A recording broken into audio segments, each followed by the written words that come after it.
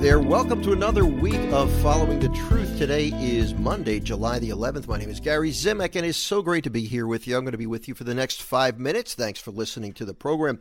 Before we talk about the topic, I just want to say thank you.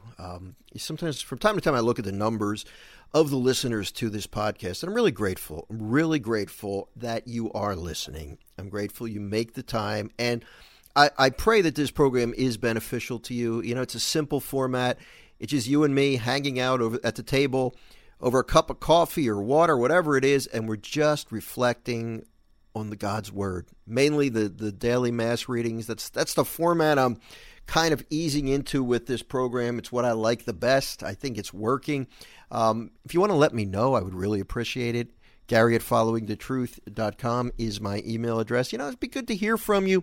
I love doing this program with you. Now, one other announcement I want to make tonight. Today is Monday, July the 11th, as I said.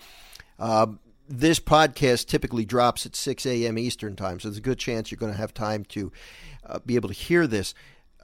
Exactly 12 hours from the time this podcast becomes available, 6 p.m. Eastern time, I'm going to be on Catholic Answers Live, the radio program, for a full hour talking about my latest book, Let Go of Your Fear. So if you're able to listen to it, I'd love to have you listen, maybe call in with a question. So that's tonight, Monday, July the 11th, 6 p.m. Yours truly is going to be on Catholic Answers Live, talking about Let Go of Your Fear. All right.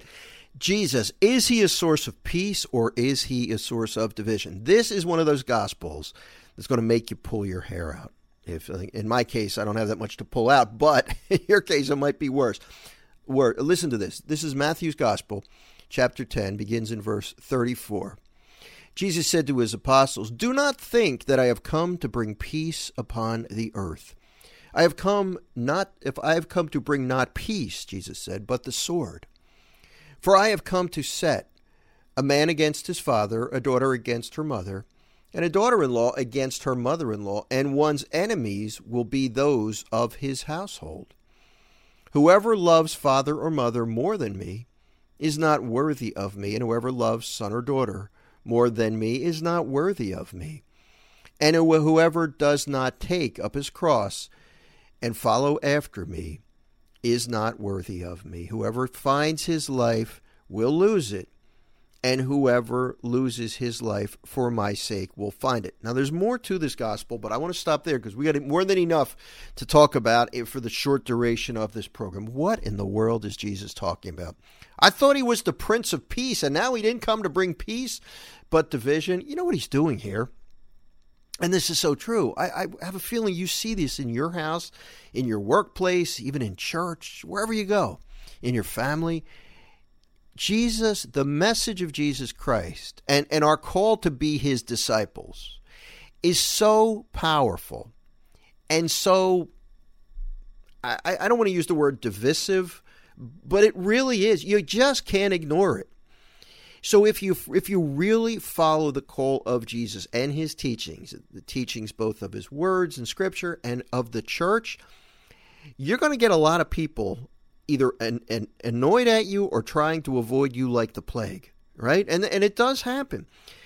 Jesus is so in your face. I know that doesn't sound like a good phrase, but it's really true. You can't ignore Jesus. The trouble is, as a society, we tend to put our faith in a box. In church on Sunday, I'm a good Catholic. I go to church on Sunday, but then I go live my life. But if you really live the Christian life, and this is something that we all have to struggle with. If you really live the Christian life, and as a disciple of Christ, you're going to make some enemies. It's just going to happen. Nobody or no thing can be more important than Jesus. That's the call. And if we do follow him to that level, the family stuff is going to work out. Doesn't mean we have to make enemies of everybody, but he's got to be number one. Expect, as a follower of Christ, to ruffle some feathers. It happens. Tough message, but in a way it might make you feel good. It might be able to explain some things. Hey, I want to thank you for tuning in today. I hope to join you again tomorrow on Following the Truth. God bless you now. Bye-bye.